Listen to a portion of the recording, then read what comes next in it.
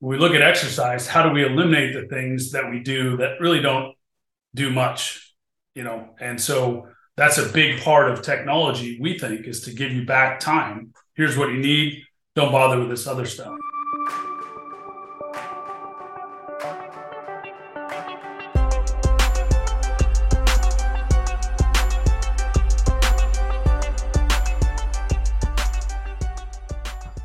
Is that your introduction to me?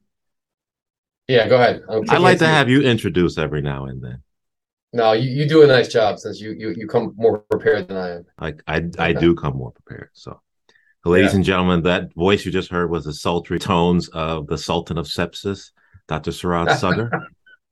I have to come up with a moniker for myself. Should I let you do it or should I do it myself? I don't know if I can trust you.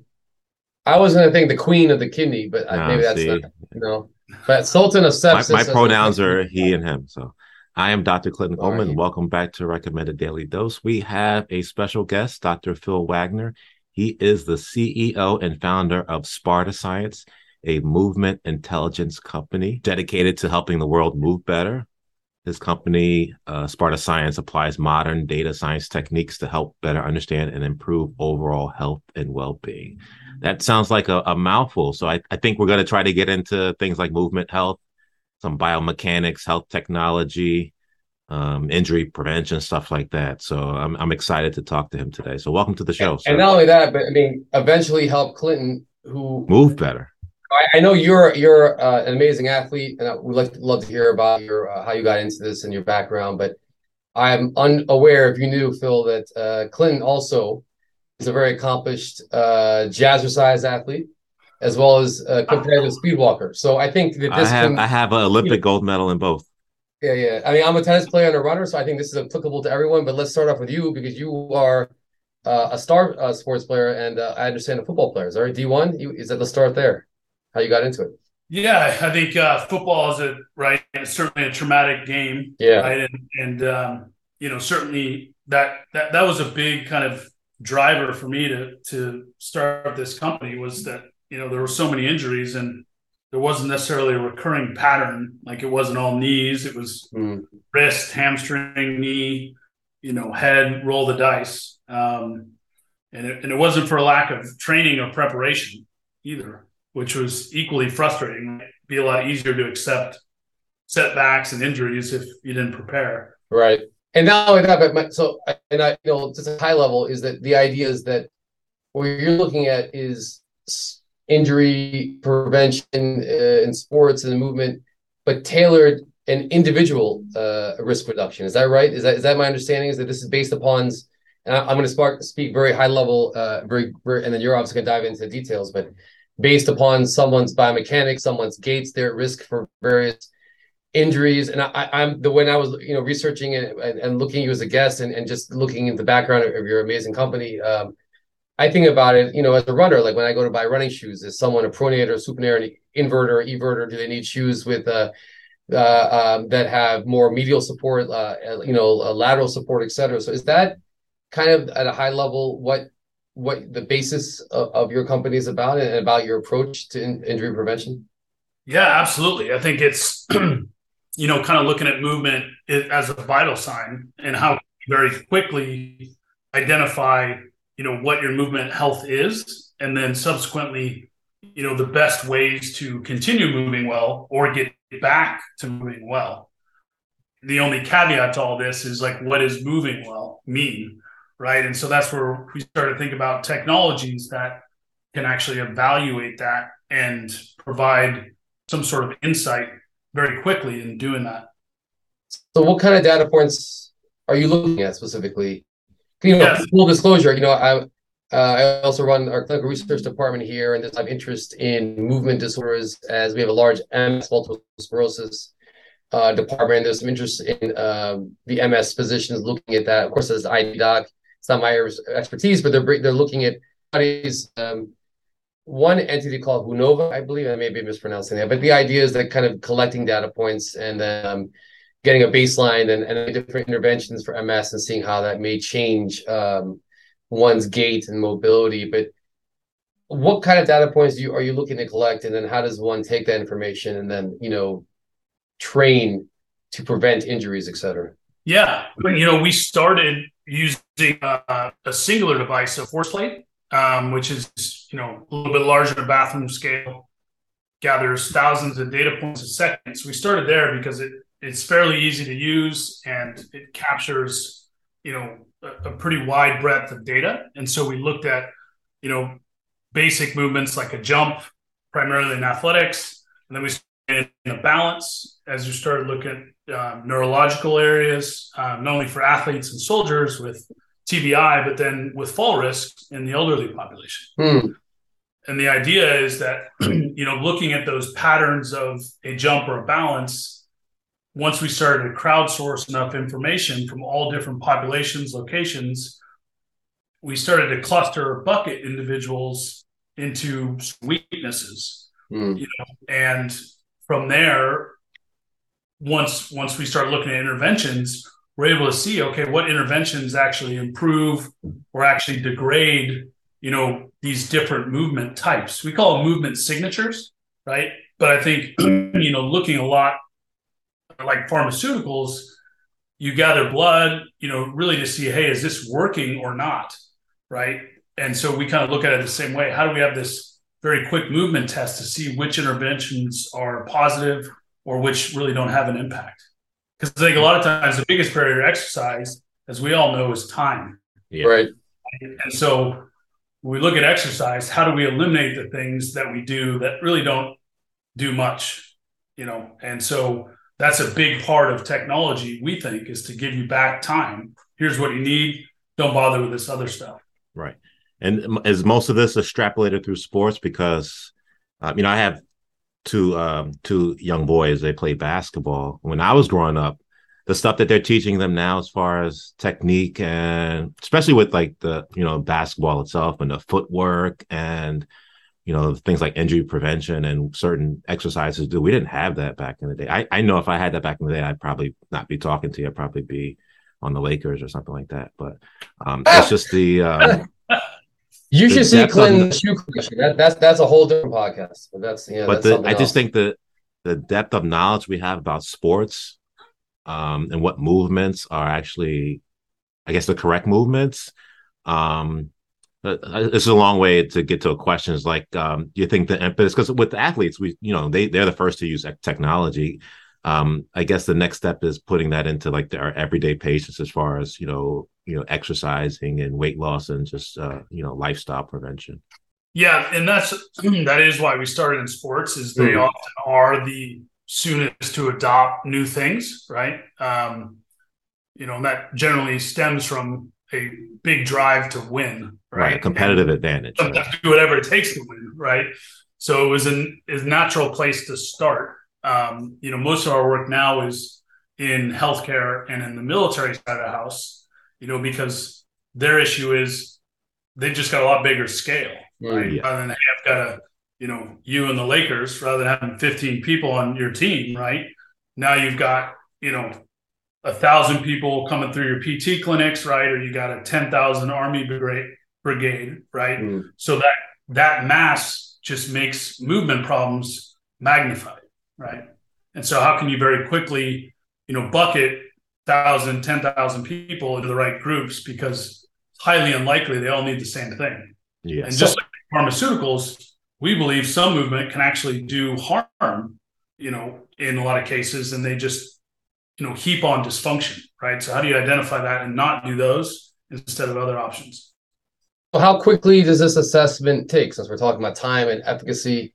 And if you're talking about applying this to, large populations, is this something that's, you're sitting in a chamber for half an hour all day? I mean, I think I was reading something online that this is relatively quick, that you can get a lot of data in a short period of time. Yeah, our pace car is weighing in. So, like, we got to think, hey, this test has to be start to finish, not much longer than it takes to weigh in. Isn't that something? Okay, right. Wow. So the idea is, it takes less than a minute to do one of the tests, whether it's a balance or a jump. But the concept being, like, instead of weighing in, why can't you just do a balance, get body weight, because the force plate measures body weight, but you get a million other data points at the same time, right? So this concept of replacing the weight scale is kind of our lofty goal and pace car, if you will.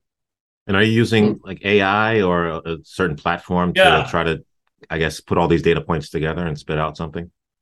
Yeah, the device we started with, the force plate, we certainly didn't invent. It exists in a lot of labs and research facilities.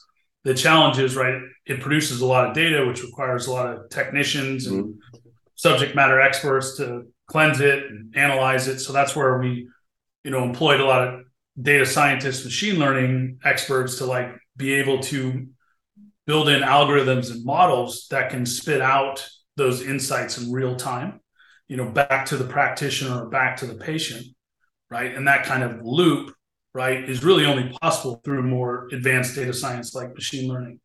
And so, I know you mentioned that you started with sports, so football, I think I was even reading rugby, but military, are you also using this in like youth sports as well? Like high schools, or what level, like what other areas is this applicable to? Yeah, I think any areas where there's mass populations, right, and also like high concerns around injury. So there are some youth sports and high schools that are adopting it. The biggest adoption rate we're seeing now is more in physical therapy clinics, and it's a lot around engagement. Right, we've all probably gone through PT at some point, and one of the biggest challenges for therapists is how do they keep the patient engaged, right? Particularly if it's a long rehab process and you don't know if you're getting better, right? So giving them quantitative data that they can assess right, I see, right, yeah.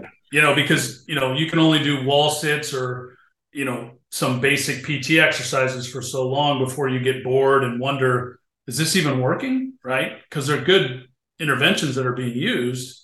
But how do we use technology, right, to quantify that, to engage the patient and keep them going on the right path? Yeah, I feel like in healthcare in general, of course, across the board, but specifically in healthcare, since we're all physicians, this is becoming more and more important and really the standard, right? That it's no longer subjectively, I feel better. It's how much do you feel? Even pain scales, 1 to 10. Yeah. What does that mean? A smiley face, an upside down face. If you can quantify these physiological responses across the board, you're going to have more productive interventions, etc. And I know that, and I was reading somewhere that it's kind of your mantra, right, of controlling physiological responses. I have to ask, I'm gonna break a little bit here. I was reading about this coherence training where you like to control things, even like getting into sleep. And so since I suffer from insomnia, like a lot of middle-aged guys do, so I was reading something, just explain to me that a little bit about the breathing and the heart rate, and then getting into delta sleep.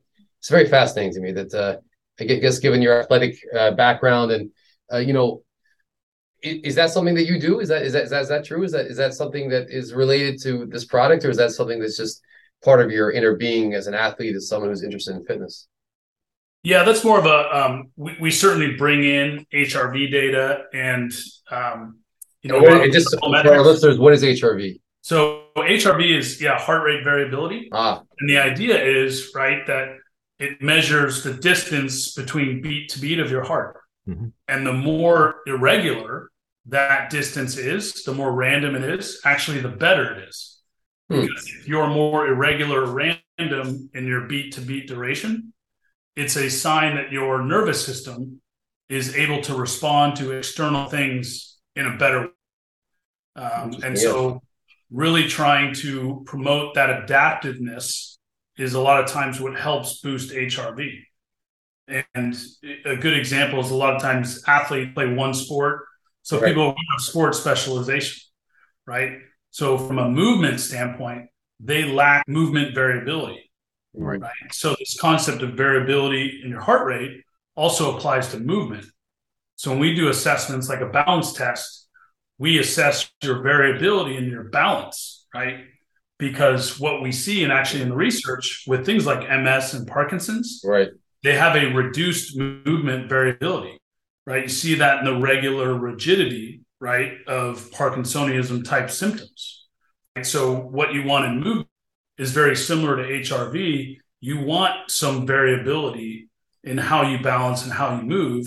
Otherwise, things like falls come up. They happen, right, because if you slip, you don't have that variability to respond as well. Right. the future of this, the evolution would be treatment of specific disorders like Parkinson's and MS. That'd be great, because now we just do a one size fits all approach to it, medications and things like that, and the therapy doesn't seem to be very effective. But I think we're probably treating the wrong thing. Or one size fits all, right? That's or not data driven, which I guess is really the key. Yeah, and sometimes those metrics, right, they're lagging, right? So if we could use things like looking at movement and health earlier on in the disease process, could some of the things you guys are doing and physicians are doing have a greater impact, right? Because the system's more malleable at an early stage, right, in the disease progression.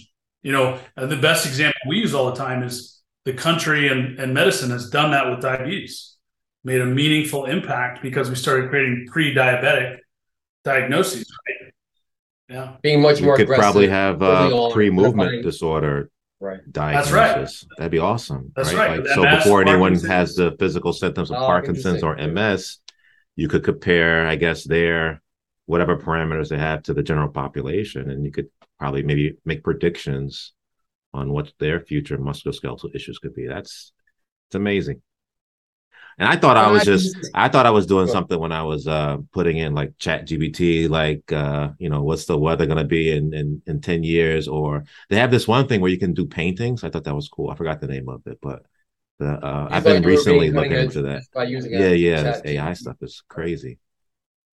Where you could put in paintings and it'll create a painting. Yeah, paint me a shoe, an abstract, and it'll have like. We're actually trying to use AI to replace nephrologists, so we can maybe. That's easy. That's easy. Clinton a little bit more free time to work on his basketball dreams. What was a serious question? Do you think physical therapists are like at risk, or the physical therapy industry is at risk? No, I think it's changing, right? And I think a lot of times, practitioners, may have been trained to focus more on their value in doing the assessment, right? But their value is more on doing the intervention. Makes sense, and, right? That compliance, that patient practitioner interaction. So I think the idea, hopefully, is that tech frees up more time for that. Sure. Right? Because ideally, technology is better suited for assessments. It can gather more data, pick up more things, crowdsource across different areas. All that in real time, which doesn't replace the physical therapist. It kind of shifts their role even more so to what matters. Yeah, I think even for like we're both in cerebral specialties, ID and nephrology. It's not replacing, but taking some of that data and helping with some of that initial analysis, so you can go further differential diagnosis and you can intervene, medically. I just had a question as I was talking about medicine. What is your background? I mean, is it sports medicine? Were you orthopedics? How did you get? Is it family practice in sports medicine? Like, how did you get into this specifically? Yeah, so in medical school, I was going down the orthopedic route. Yeah, and when it came to match time, I had a mentor at USC in medical school and said, if you're this passionate about changing the system, you're going to have a lot more impact doing it from the outside than from within. So I ended up I finished medical school, didn't pursue a residency.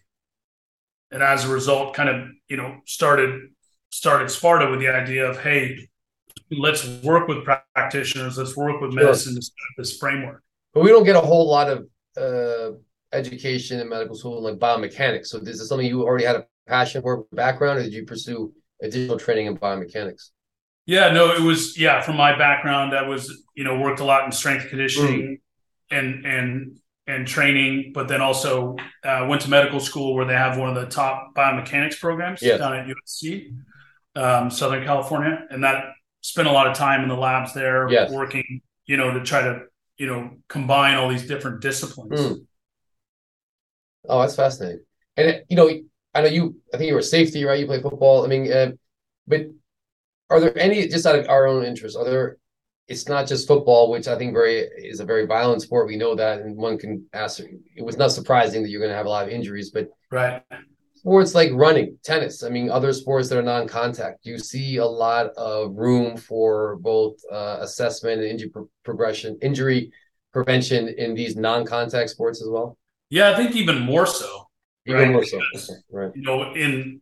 in sports like football, I mean, you can't avoid trauma a lot of times.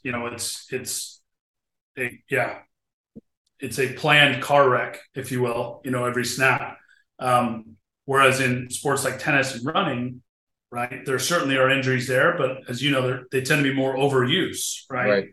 And so how can you identify ways to combat and prevent some of those overuse injuries by, changing what sort of things you do to support that? And I think the goal is, right, if we can continue to do that, folks will be able to be active in what they enjoy for longer.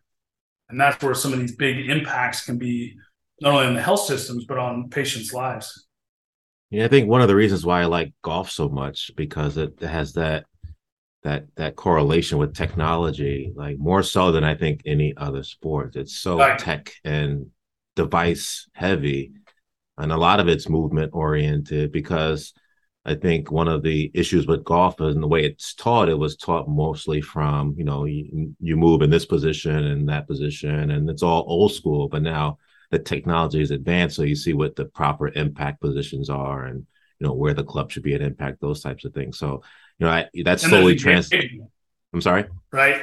There's engagement with like, hey, I was hitting it this far, now I'm hitting it that far, right? And so you get this instant You get feedback. so many crazy data points, like the spin and smash factor and loft and all that stuff. It's like there's no other sport that's like that, I get, at this point. But I'm seeing basketball is becoming like that too, as far as their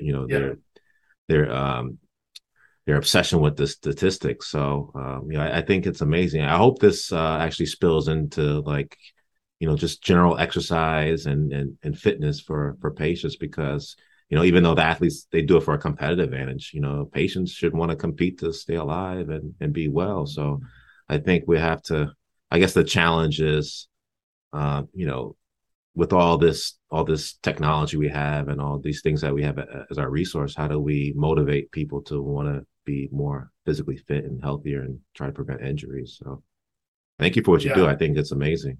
It's fascinating. You just tell us a little bit in the time remaining. I know you're based in Menlo Park, California, but what is the goals of Sparta? Are you growing exponentially? Are you looking to have a niche market? Is this something that you see the growth potential? What are the plans for the future?